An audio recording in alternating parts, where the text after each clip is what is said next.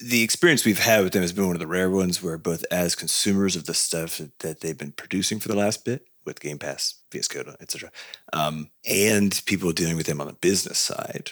In both cases, it's been good. And usually, it's one or the other, where you're like, it's great to be a player of, or neither sometimes too. Yeah, or neither. Butterscotch Shenanigans. Hey everybody, welcome to episode 347 of Coffee with Butterscotch, the game dev comedy podcast of Butterscotch Shenanigans. I'm Seth, and I'm the games programmer. I'm Adam, and I'm cold. I'm Sam, and I like the way that you say game dev comedy podcast. You know, going on. You gotta get through it quick so we can get on to the good stuff. This is a show where we talk about life, business, and working in the games industry. Today's January 10th, 2020. Before we get started, we have a warning. There's going to be profanity in this show. We also have a couple of donations from moneygrab.bscotch.net with some accompanying messages. So, you guys ready? Yeah. All right, first one from Degeki, who says, I really feel this is literally the least I can do after almost 7 years of podcasts. Thank you all for sharing yourselves each week. You have literally, too much, changed my life. I mean, every interaction does in some way, but your thoughts have influenced mine for the better. Thank you very Thanks much. for all the kind words. That's I like the loftiness. 7 years. And then paired with but low key, that was kind of like going to happen regardless because of the nature of change, but also seems good. You know, that was a nice. But also, I'm going to do the least I can. You know, it's a good. Yeah, but also he's just wrong. Like the least he could do is literally nothing. Just not That's what true. you did. So right? thanks to Geki for doing more than the least. For doing above nothing. I mean, more Which than is nothing is always a lot more than nothing, no matter how you measure it. Yeah, proportionally, especially. It's you can't even really gauge how much more it is. You know, it's so much more. We also got one from Matty who says, your podcast has given me a lot, and it's one of the only podcasts I consistently look forward to each week. Thanks for releasing inclusive and fun things into the world. Thanks. So thank you very much. We appreciate the kind words, and of course, even more, the money. Yep. We love that. Love that money. Jeez. I think I prefer the kind words. I don't even know where the money goes. Yeah, but you can take money and turn it into coffee. That's a good point. That's true. Which coffee is, lifeblood. It is. So on that note, let's see. So we got these two longtime listeners, one a very long time. If they've really been around for 7 years, I think Degeki has. I think so. It's The a long name's time. in there, yeah.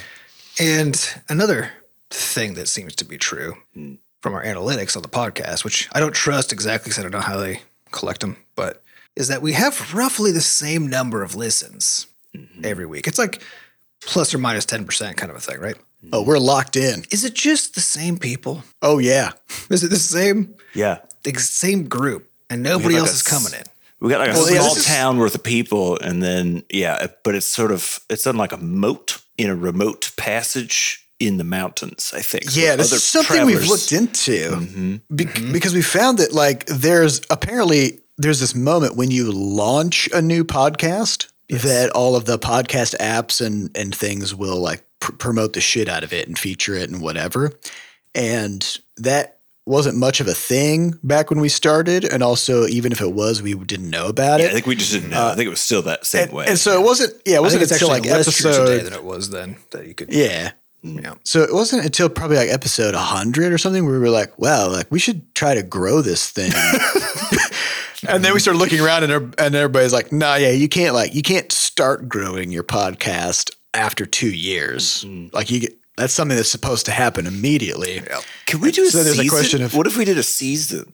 We just call the first 347 episodes season one. Maybe when we get to 3, we'll do 350 episode seasons. So it's just like a 7-year season, like a locust swarm, you know? And that's a good idea. Oh God, can you hear us? And then the Butterscotch podcasts are coming. So what we could probably do is just we could just after some point we'd be like, okay, season 1 is done. Now we're just going to take 2 weeks off. We got to do some rebranding. Yeah, for season 2. Start the new season. Season 2, episode 1, we'll come right after that. And we'll have maybe an updated title. It'd be like Coffee with Butterscotch, 2 maybe would be a good title for the new season 2, right? That's all I gotta do. Season 2. Yeah. And then we can actually launch the thing and hit a new audience. Yeah, I think podcasts are kind of interesting in the discoverability problem because, we talk a lot about discoverability problems with games because that's our main problem. In a podcast is like, it's a similar problem, but it's actually even harder because there's actually more of them. And there's more platforms. It's amazing. There's more of something than there are games, right? But there's way more. There's way more places you can get them. So they all have there's a single source of truth basically for your podcast, like where it lives. But then the feeds go everywhere, And so you're at the whims of just what application the person has they're listening to their podcast on and what that application does. So it's almost like we just have a handful of stores we have to deal with for games, right? It's like we got our Steam storefront, we got our mobile platform storefronts and so on, right? And each one we know a lot about, and we know how to think about optimizing things for success in those places, right? With podcasts, though, it could just be anywhere. Yeah. And because the podcast company doesn't actually make money off of they don't actually make money off of our podcast, right? Because they're specifically, of us specific, or like any developer specifically, unless they pay to bring them on, Spotify, the whole ecosystem is pretty confusing. It's a weird ecosystem, and then searchability doesn't exist because publishers. So could we get a publisher? There are publishers, yeah. Well, there are podcast networks, right? But if we've been doing this for however long, too many years, and then on top of that, do have a very dedicated, following of a couple thousand people every week. I mean, that's good. It's good, but we get collectively that's peanuts. 7 years of episodes, we get 10,000 a week or something like that, right? Yeah, which is that's not nothing. That's a lot of people listening to stuff. Yeah, but it's also when you compare to the things where people are pulling in ad dollars, Oh no, I know, but because the point is that we literally have never actually. We never promoted it or pushed it. Well, I think there's also there's a search problem here, right? There's a niche problem and a search problem because how does a person find a podcast, right? Well, somebody else tells them about the podcast, usually. And so that's the number one way. Number two way is at some point you're like, I need more podcasts. So you open up whatever podcast app you have and you just look at the things at the top, right? And then you try to figure out what they are and if you want them. Or you just do a Google search and you're like, top podcasts 2021 or whatever, right? And go find them that way. And there's a lot of that. And then it feels like the lesser mechanism is to look for the niche, so it's what are podcasts about X, right?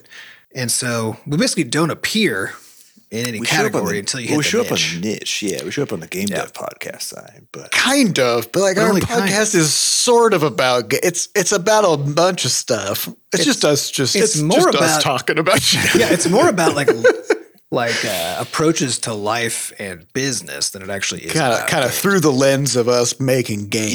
We get you in the door through the games, but you stay. Well, that's the question: are we getting people through the wrong door? Because people looking for podcasts about game development, because there's a pretty popular podcast about playing games, right?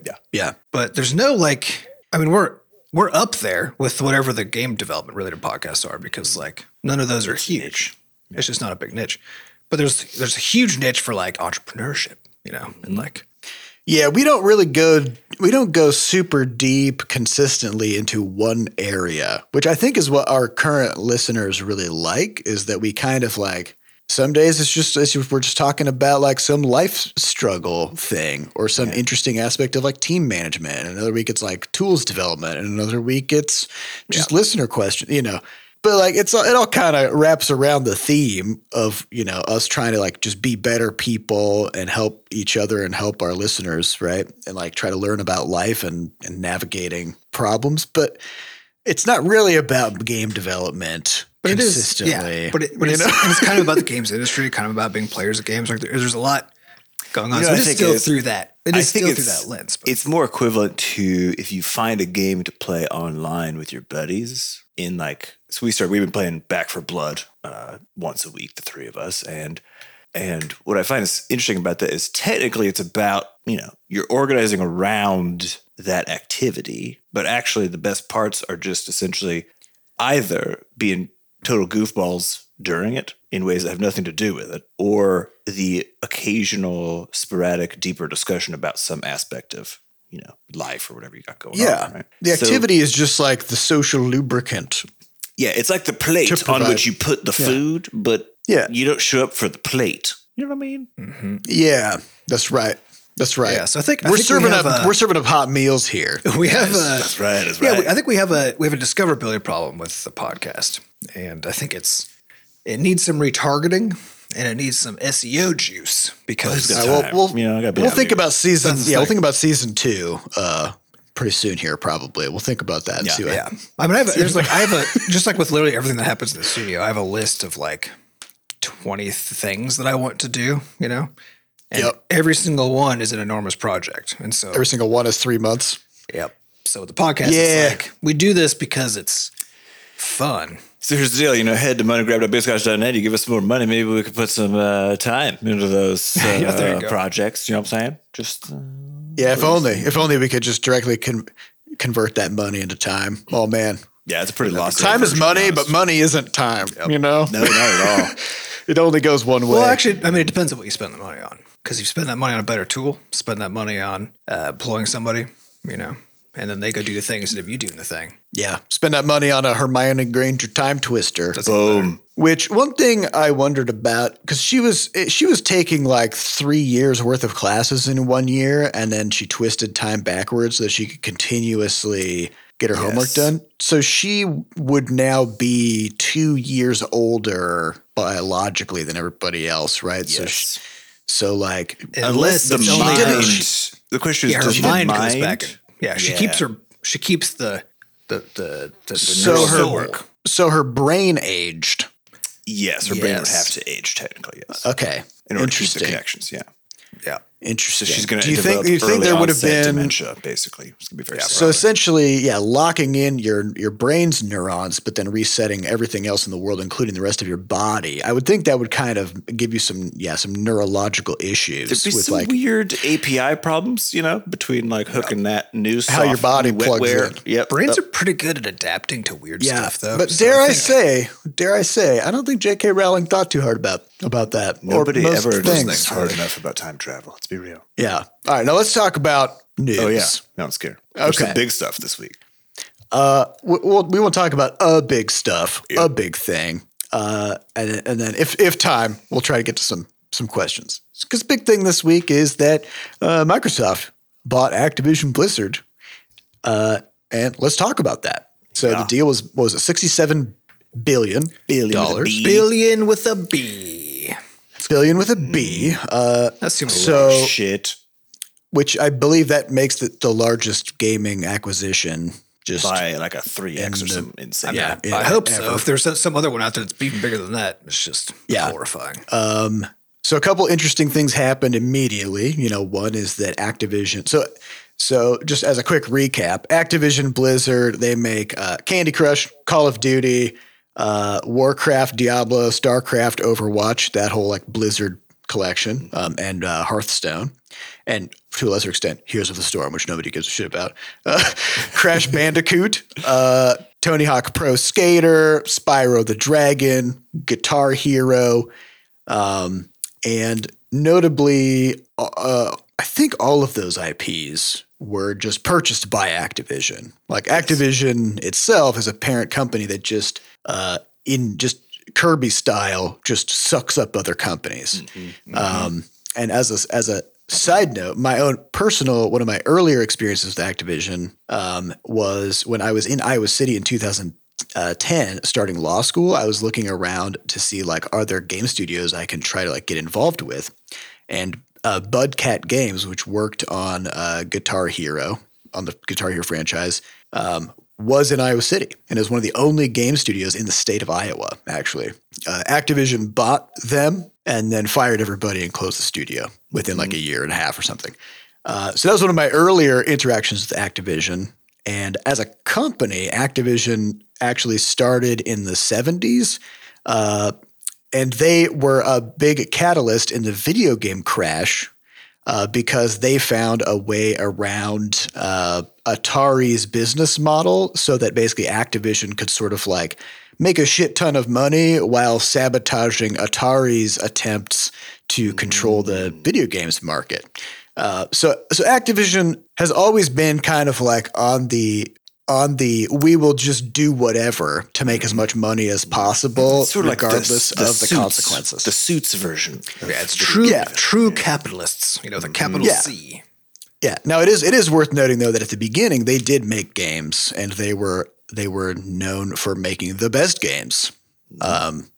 That has since changed. Nowadays, their model essentially has especially for the past 10 years has been acquire a company that has an already successful IP and then siphon as much cash out of that company as possible while forcing them to cut costs as much as possible and continue to diminish the resources because the easiest way to make large profit margins is to take something in the short term. In the short term is to take something that is generating a large amount of consistent passive revenue and then just take it and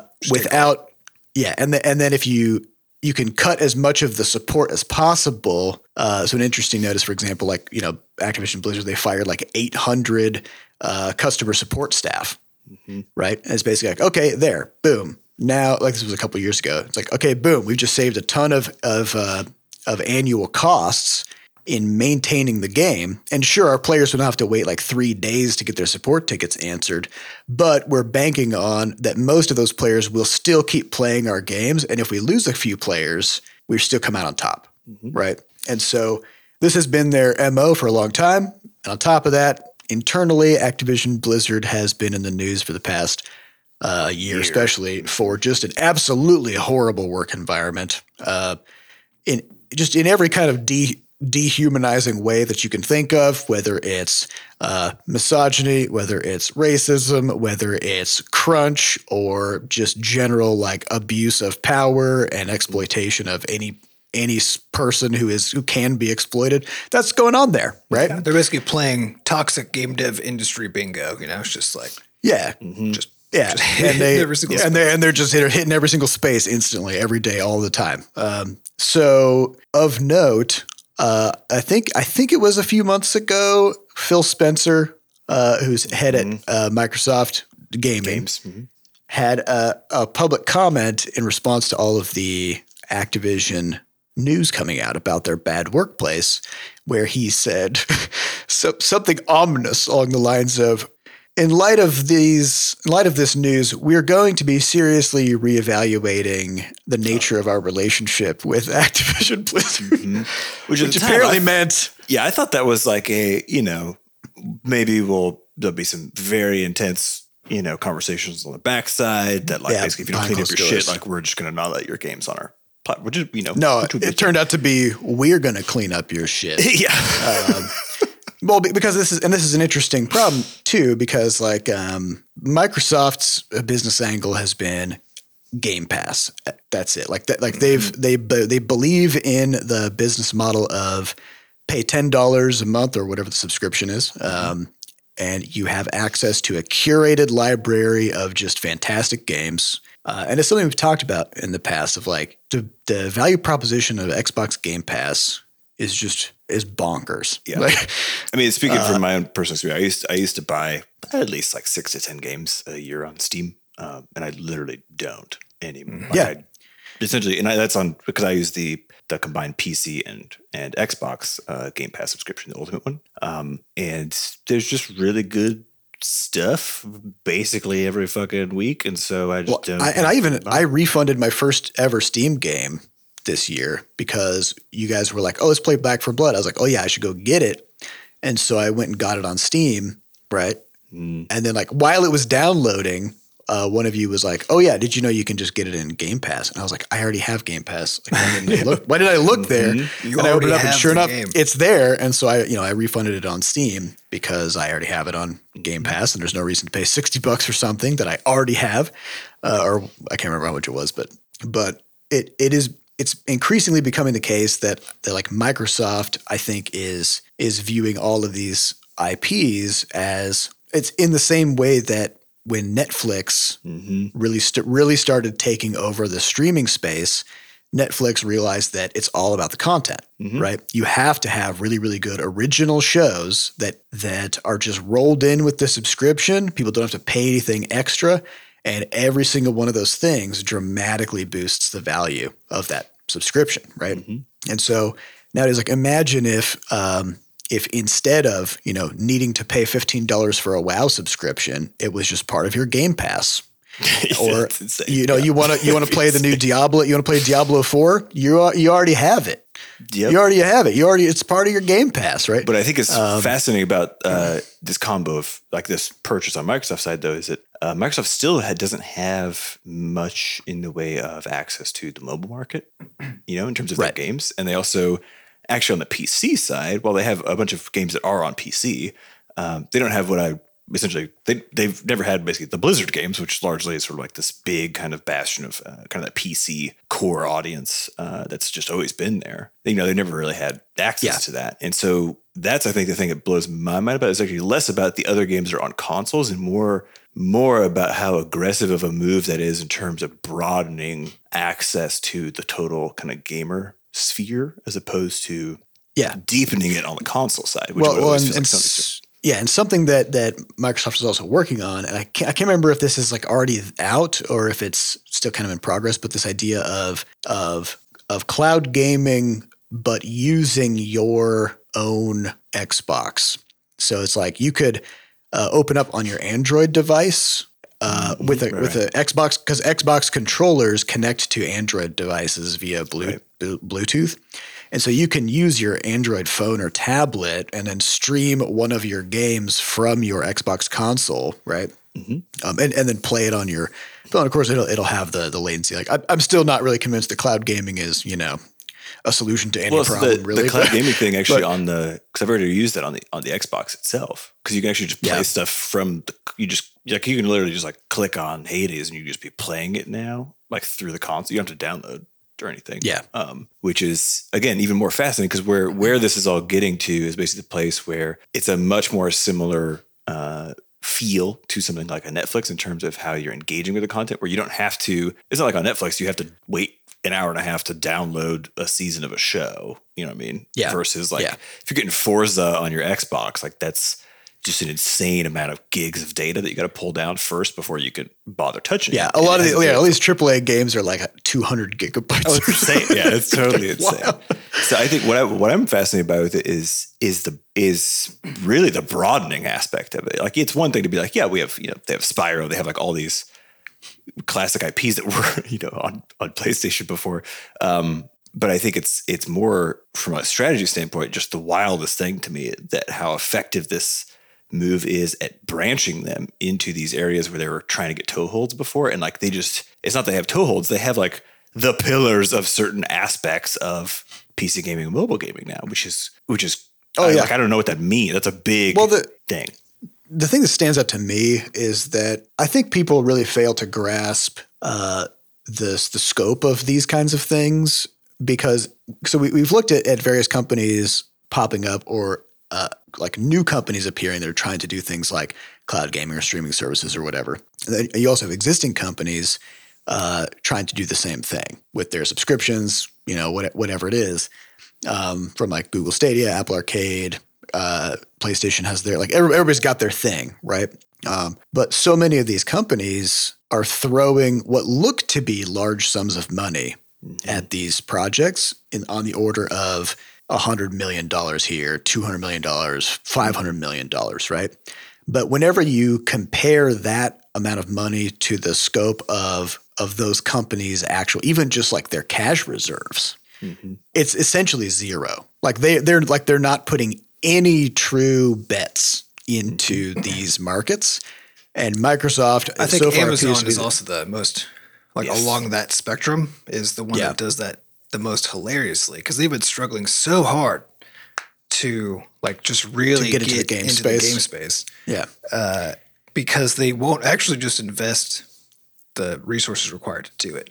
And and the amounts of money that we're all seeing from the outside seem unimaginable. Because if it's like, Amazon's going to spend $500 million trying to develop this thing. And it's like, okay, but if they have, $50 billion in the bank, right, or something, then it's like, are they really? Yeah, if they really wanted to go like take over an industry, we're going to take over an industry, but we're only going to do it with like 0.3% of our money. You know, it's like me buying a pen. You know, it's like, oh, Butterscotch bought a pen. They're really investing. It's like, no, Butterscotch Shenanigans going to take over the books business because Sam bought a pen for $3.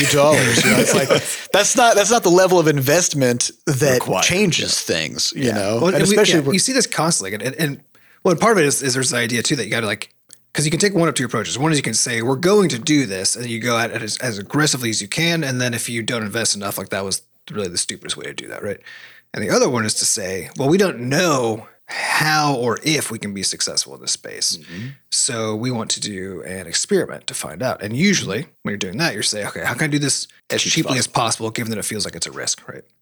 But then again, the problem is that part of actually establishing some level of success in these hyper-competitive environments just requires a fuckload of resources to get there. Yeah, if you do it cheaply, you probably just fail because you did it too cheap, right? And you can see this with because Netflix has its gaming service now, right? Yeah, there are 5 games I think on. There's 5 games. After they announced it, I forgot until just now that it even exists, right? I actually saw it on my phone for the first time the other day because I was looking for a show, and I was like, oh yeah, and then it was like a solitaire game or like a right. And I was just kind of like, what? Yeah, so that's not. If you're trying to do it, that's not how you do it, right? And so the question is like, so they're over here crunching data, presumably. They're like, okay, is this working? You know, like, should we put our money here? And like, how do you know? There's no way to know if it's working. Is what working? Is putting a Domino's game on there working? So just to give you a sense of this, though, so Xbox Game Pass currently has 25 million subscribers. Yeah, which is insane, right? And it's a $10 a month service, and so like. And they're growing it, right? But that means that at this point in time, Microsoft is going to be able to bring in about $3 billion a year in revenue from that, right? So like the idea of spending 67 or whatever billion on doing something that they think is going to dramatically boost that number, right? Or even something like Justify, bumping it up to $12, or maybe there's like another tier, like $15 a month, and like here's this like extra tier of additional games you can get, or like whatever. There's so many ways that they can leverage this. They're like it's a bet, right? But they've shown that like they're willing to actually do it. They're willing to dump in the cash necessary to actually change things and get a big return. Well, and all the things they bought are profitable things, right? So like, yeah, there's always still a question of scale of profits and what it is they're trying to now. What are they going to do with all of these entities? But there's some other pieces of this too, right? Because as Sam was saying earlier, a lot of what's happening here is they've made a power move. It's basically saying, oh yeah, mobile, oh yeah, PlayStation. Like we have stuff that used to be yours, right? And Microsoft has not been able to be a big player in the space, and it's basically been shut out of those, right? And so it has purchased its way in. And that from a like business to business, battle sort of perspective is an extremely valuable thing because it gives them a whole bunch of leverage along lots of dimensions, one of which is legal, right? Because one of the things that, the joke has always been in games that whoever's at the top, when it's the console wars or whatever, right? Whoever's the top basically shuts everybody else out, says, do it my way. Yeah. And everybody under them is all about inclusiveness and cross-platform everything. And Microsoft has actually been now on the back foot for so long compared to like PlayStation and then also to the mobile space because, they've tried their Windows Phone, they've done some stuff, but they just couldn't actually break into those markets and become a gatekeeper inside those markets. So they've kind of just left those markets more or less alone, right? Yeah. And there's just like no way in. So like Xbox has still been trying to compete with PlayStation head to head, like for the next generation and so on, right? But it's still just been, they've just been kind of shut out. And so what they've done here is said like, okay, we're just not shut out anymore, right?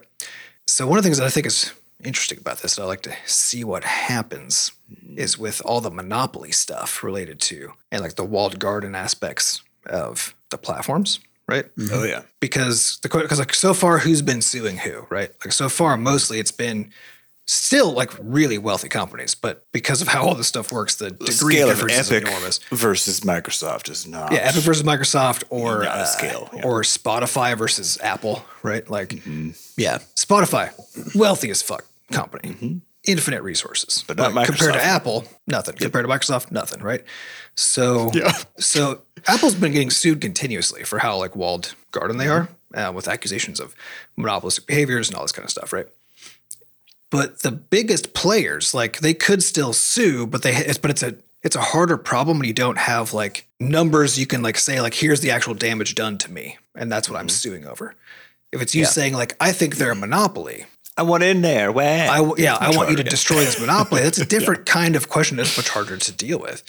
Yeah. So like I don't know if this will lead to anything, but because Microsoft just basically like it's just like I'm in you now, right? Which means you can do a thing to me that I can call damaging, right? Interesting. So like what I like to me this like with that money spent because the long-term goals of each one of these companies is to be a monopoly. That's how capitalism works, right? Yeah. Their long-term goal is to be the one place where they get to choose whatever prices they want. Doesn't matter. They get to have all the stuff, and they will have destroyed their competitors. And destroying your competitors as a long-term, goal can be worth a lot more. Because like if Microsoft manages to capture some of Apple's market, how big is Apple's market? Apple's $1 trillion company, right? So if Apple can capture a significant fraction of that by losing money in the moment because they did it Microsoft, sorry, by losing money in the moment, so they can like get in there and then do some stuff and cause some changes that downstream result in capturing significant market share, then it's a good move. Even if they never make that money back directly from the game companies they purchased. Yeah, it's hard to tell because, like you said, they have enough. They're acquiring enough games from this, and they have so many already now from the other studios that they've acquired that they have tentacles just in everything, right? And so it's going to be very interesting to see. I mean, here's the thing: like I don't trust any companies specifically. Or inherently. Basically, I trust companies to react in their own best interest, given whatever their current position in the market is, right? Yeah. And so it's like there was a time where Sony was the good guy, and had the backs of indies and whatever when PlayStation was losing to Xbox, right? And Microsoft was the bad guy. You guys remember that? Oh, yeah. I mean, that was actually before our time. Like, or right before. Yeah. And then it was like right as we were getting off the ground. And then of course, like next generation of consoles happens, everything flips, and then suddenly each company is acting completely the opposite of what they did 2 years prior, right? It's like, just because this can be a deal done by a company or between companies that you historically have trusted, definitely still be vigilant about what's going on in those companies and how they're treating people and stuff. And I'm very curious about like what's gonna happen, if anything, with, for example, the working conditions at Activision. Right. Are they going to get rid of Bobby Kotick?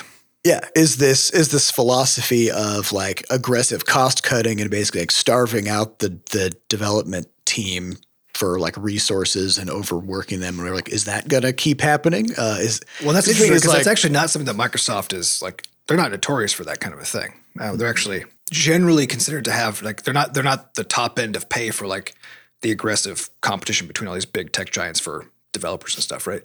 But they're just a little more like even, where it's like it's treated in the industry as like Microsoft stable, like.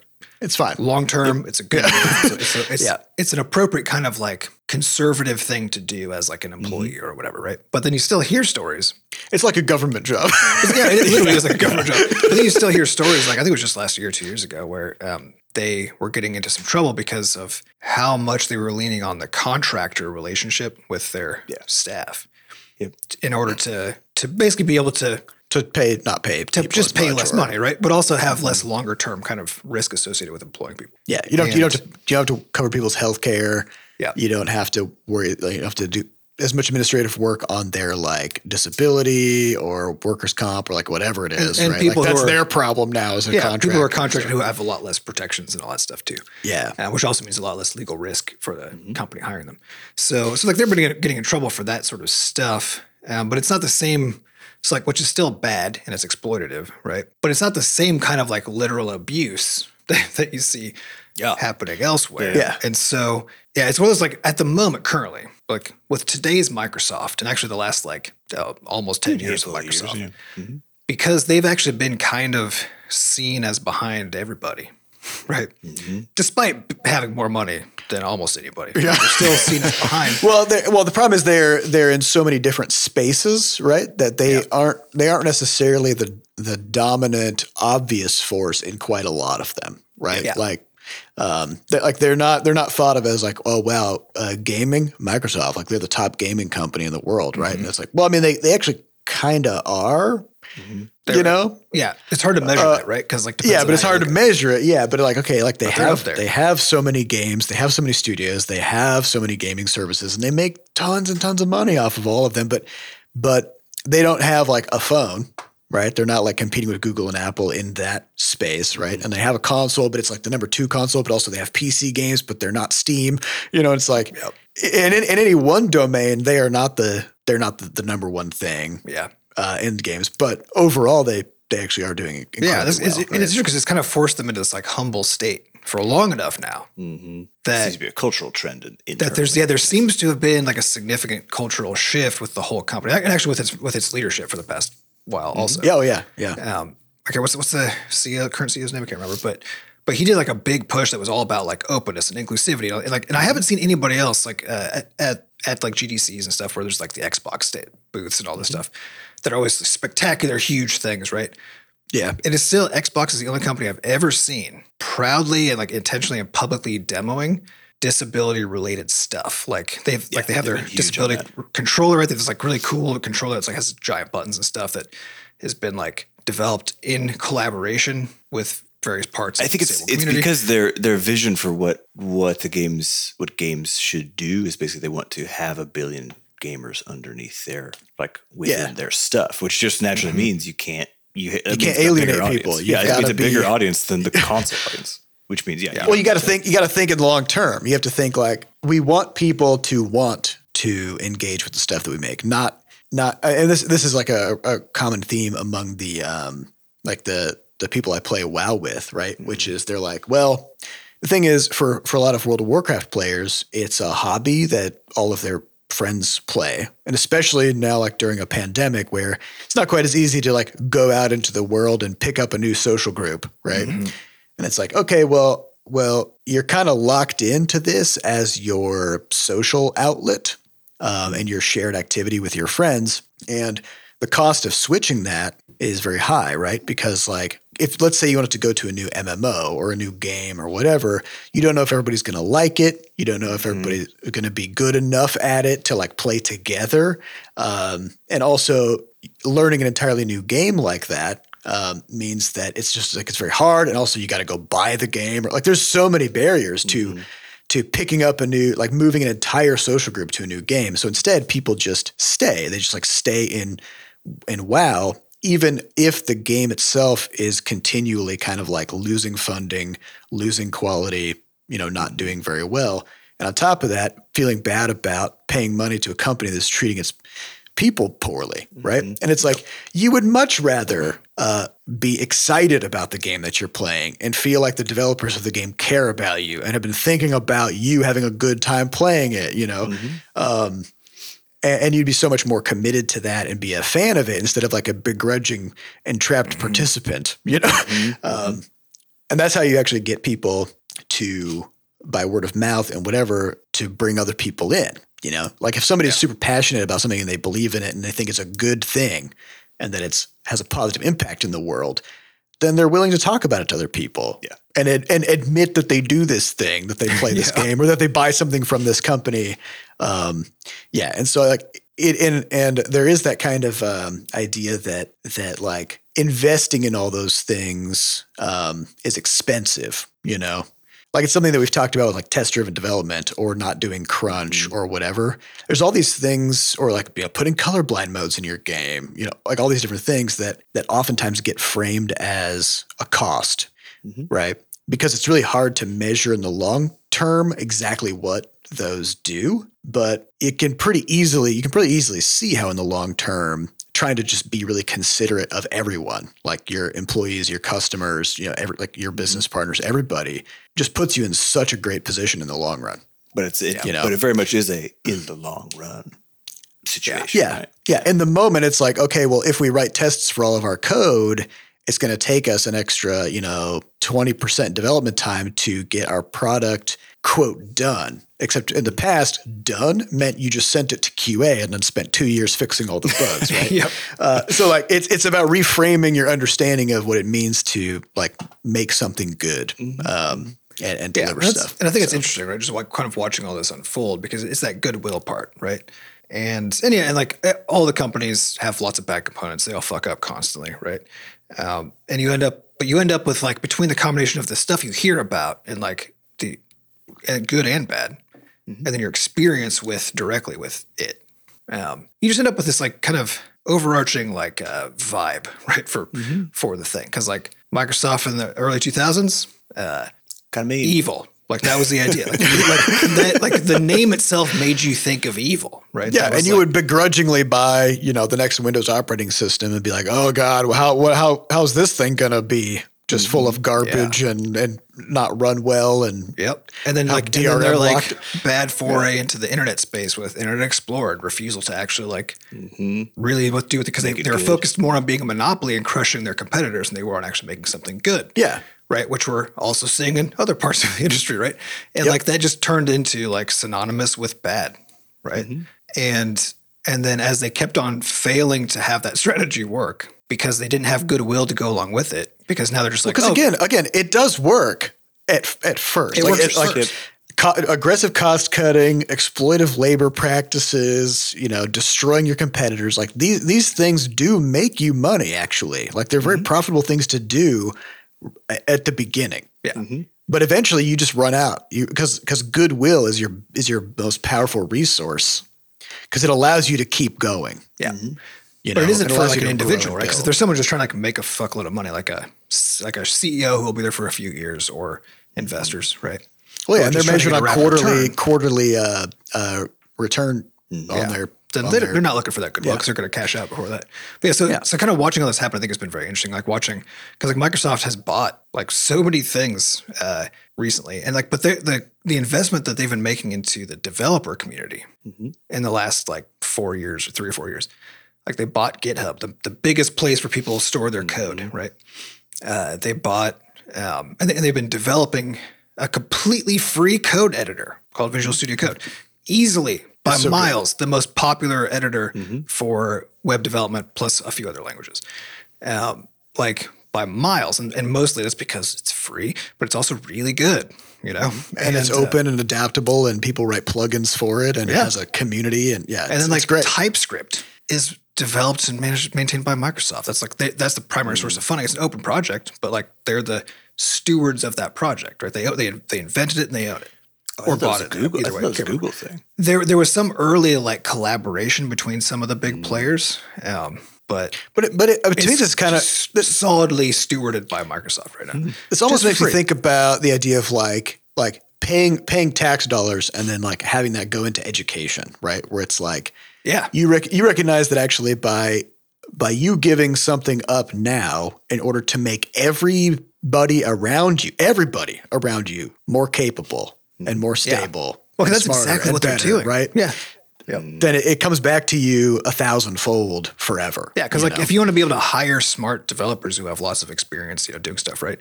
Then the earlier they got to get started, the fewer barriers of entry they had, and if you're operating at web scale, if you're Microsoft or Google or whoever, and you like invest in that stuff and make that possible, then you can literally change the entire global workforce for an industry by making it so that workforce over the next 5 and then 10 years or so is so much more capable because you provided them the tools that they needed to become capable for free, right? That when you then go to hire people, you don't have to compete anymore, right? You're not competing against the other tech giants for all the best talent because there's just so much good talent out there that you're like, well, whatever, this is not a big deal, right?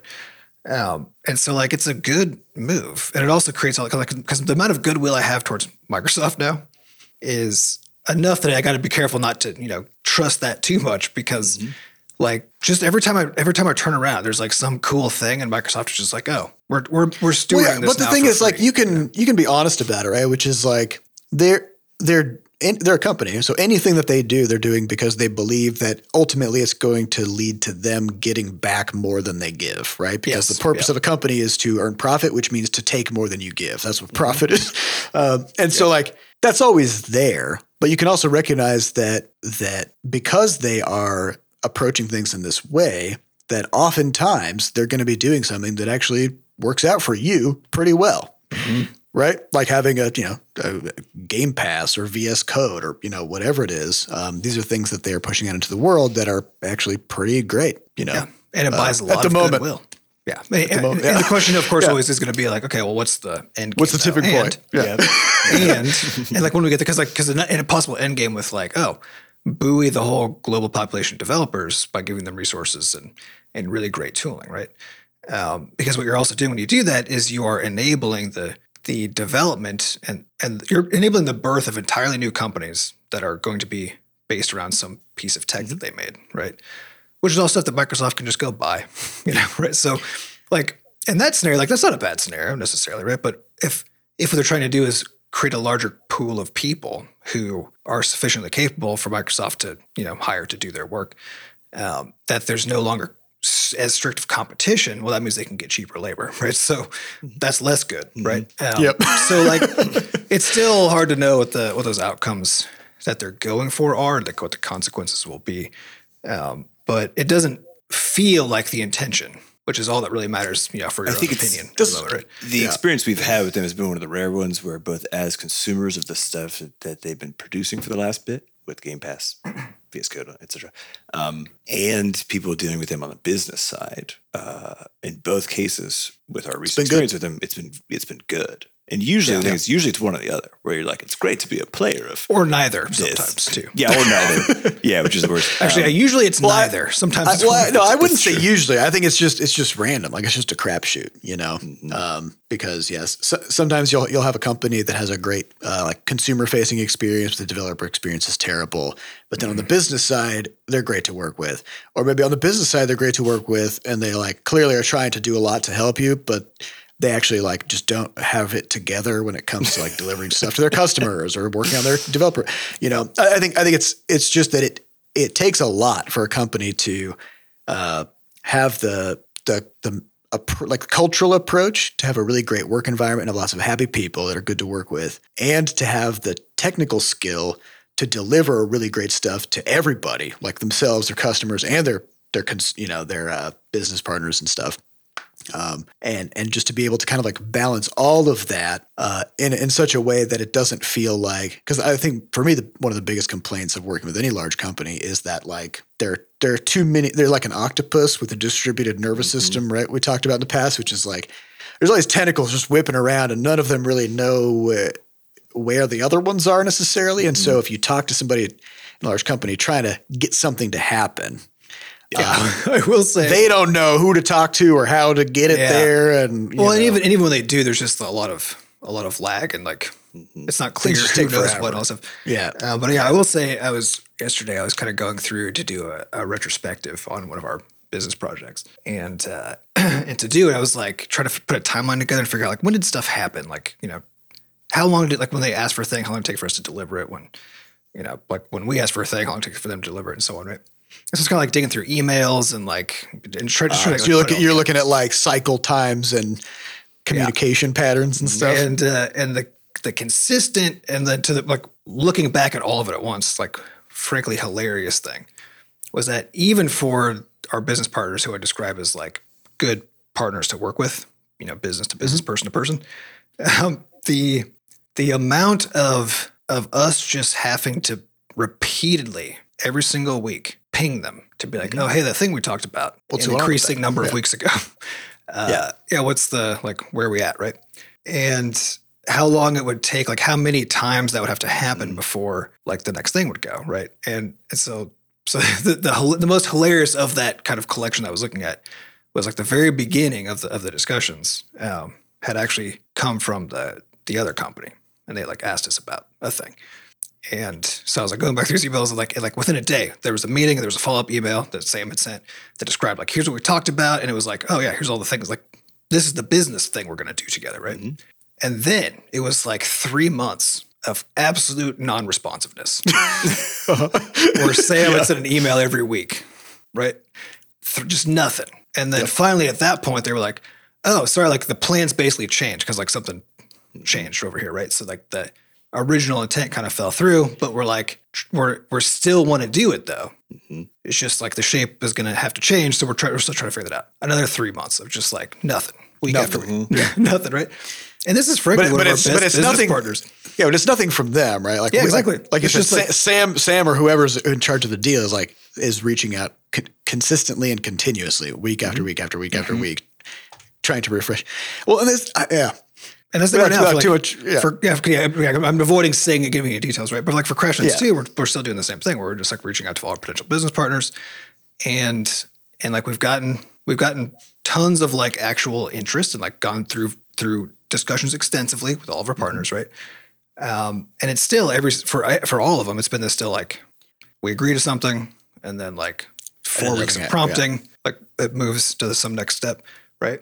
To the point where like right now, trying to decide like, do we, after the break, like when do we start this process again, given how like slow and annoying it is to have this like. Well, yeah, but this is just this is an aspect, I often think about how, so many, especially like early game developers, but even like it's in any creatives, right? Like musicians, authors, whatever, trying to sort of like make a dent in the space and make a name for themselves, just don't fully recognize the asymmetry and how they have to operate versus how the platform that they are trying to deliver their product through has to operate, right? Which is like, let's say you're trying to publish a book, and you're trying to do that through a publisher who they manage thousands of books every year, right?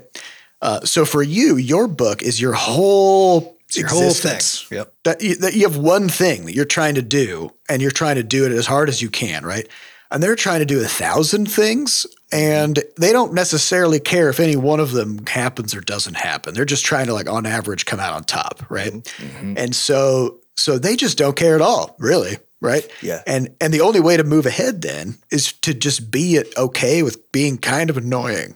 Well, I think you just have to fill the gap, which is to say, it's okay that you don't care as much about this as I do, because given the context, it's not a judgment. It's just a fact. It's a structural fact. I mean, how could they? How could they? Yeah. So like that makes sense. Yeah. So I'm going to fill that gap for you with how much I give a shit about this thing moving forward. And if you don't want it, then you can just tell me you don't want it, and that's where the discussion will actually stop. But until that point, just going to keep poking. Yeah, we're talking. Yep. And we'll do that. Yeah. Just keep poking. Yeah. Well, that's the thing too. Is it's disheartening, right? Yeah, it is hard. Yeah. But still, so far, like every time we've played this game of just like week after week, ping, ping, ping, right? Eventually, something happens, right? And it's very likely that had we not kept doing that thing wouldn't have happened every single time because of that asymmetry. And it's also that recognition of it's not like non-responsiveness is not even about their interest. I like it's just right? Because they're just busy. Yeah, they're just busy. If they're talking busy. To triple A's and like $1 billion is on the line, yeah, they're going to be responsive. That's true. Even then, maybe not that responsive. Because it's not going to be the only large deal that they have. Yeah, that's true. Yeah, that's true. And also, they're going to be. It's a large company talking to a large company, which means the communication channels. There's more of them, and it's more confusing. And so it's.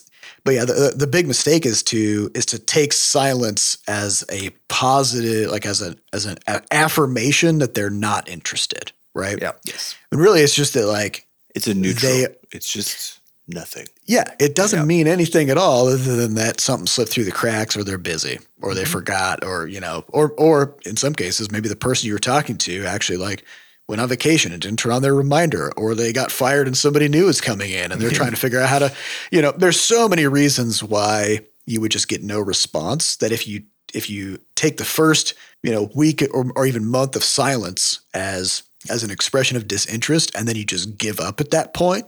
Yeah, it's just wrong, right? It's you've misinterpreted the situation. So be persistent with that stuff. Anyways, well, I wanted to get to some questions, but we don't have time. So I think, it was big. It was a big week. It was a lot. I want to make one last just little comment about the money involved with this because of just how big it is. Because I saw some people who were like, after this announcement came up, who were expressing various amounts of just incredulity, right? But it's mostly focused around the question of like, what does that amount of money mean, right? Like, what is it? Like $70 billion, right? And so one of the questions I kept seeing pop up was like, how many indie games could you fund, right, with that amount of money? And so if you take, are we talking an indie developer? We're talking professional who is being actually paid a wage commensurate with their work, or what most indie devs pay themselves? Yeah, I mean like actual like livable wage kind of thing, right? And there's if you look around for tech companies, a number that you'll see pretty classically is like, if you assume it's going to cost you $10,000 a month per employee, right? Yeah. You're thinking, oh, that's a lot, right? Because like it's $120,000 a year, except of the sheer number of taxes you have to pay, all the services you have to buy, all the taxes, rent, insurance, equipment. It just keeps. It's not that each person is getting $10,000. It's that it's just costing you $10,000 a month to have those people. Yeah, and some of that is wages. And I think that's actually seems to be a good enough average that you can just say, okay, let's call it $10K a month per person, right? So if you're like a 5-person studio, which is like a small indie team, right? And now you're talking $600,000 a year, right? Yep. And then let's say they can make a game every 2 years. There's 1.2 million. Boom. Yep. Let's call it a million for easiness. So I'm going to do the math here. Okay, 70 billion. How many millions are in 70 billion? I mean, 70,000. 70,000 millions are in 70 billion. So you could fund 70,000 reasonably paid 5-person indie teams for 2 years. That took 2 years. Yeah. To make games, right? Yep. That's insane. It's incredible. And even if you just take like Bobby Kotick's. Well, it's 58,000 because of the 1.2 million. But yeah, it's pretty close. It's a lot. Yeah. Yeah, 60,000 companies of 5 people each. They could just be funded for 2 years. Wild. And then like Bobby Kotick's, his little golden parachute is like $200 million, right? So his little one shitty person, right? Yep. And that if he does a bad job, so he gets fired. He gets $250 million. He gets $250 million. And that amount of money for a person that is universally disliked, right? And did a bad job. How many indie studios could that fund, right? Well, it's honestly this idea of the golden parachute. The golden parachute thing is one of the most like baffling concepts of the modern era for me because like everything about CEO. Because in every job ever, right? Sometimes you'll get a bonus, either like if the company did super, super well, right? Or if you yourself met some kind of a pre-specified benchmark, right? And the bonus is rarely commensurate with like what the actual like thing that you did was, right? But in this case, it's like you can do such a bad job that the company has to fire you, and you get a bonus for that. That is the equivalent of like tens of thousands of the average person's annual salary. Like, like that is because like using like our small little indie team of 5 people, whatever. Like we're talking 1,000 people over 2 years making video games, right? That could be paid. Yeah, and you get that as a bonus. This one guy for getting fired. Yeah, for getting fired. Yeah, that's his paycheck for the task of getting fired. To wrap this up is fuck that guy. You know? Yeah. Well, we'll see what happens to him. I'm curious about that side of things. That's all pretty hush hush right now. So well, his worst case scenario is he walks away with $250 million. So hate it. Yep. Very, very cool. Good job, everyone. Cool. Very cool. This is a good system we all have got here, huh? We collectively came up with this somehow. So anyways, we'll hang it up there. But next week I want to get to some questions. So definitely go over to go to podcast.bsketch.net, drop some questions in, and we'll do as many as we can. We'd like to thank our producers, Fat Bard and Jen Coster, for putting the podcast together, and thanks to our community moderators who keep our Discord running. To get more involved in the Butterscotch community, just go to podcast.bsketch.net. We have links to the Discord, a way for you to donate, and links to the archives. Thank you all for listening, and we'll see you next week. Goodbye. Bye.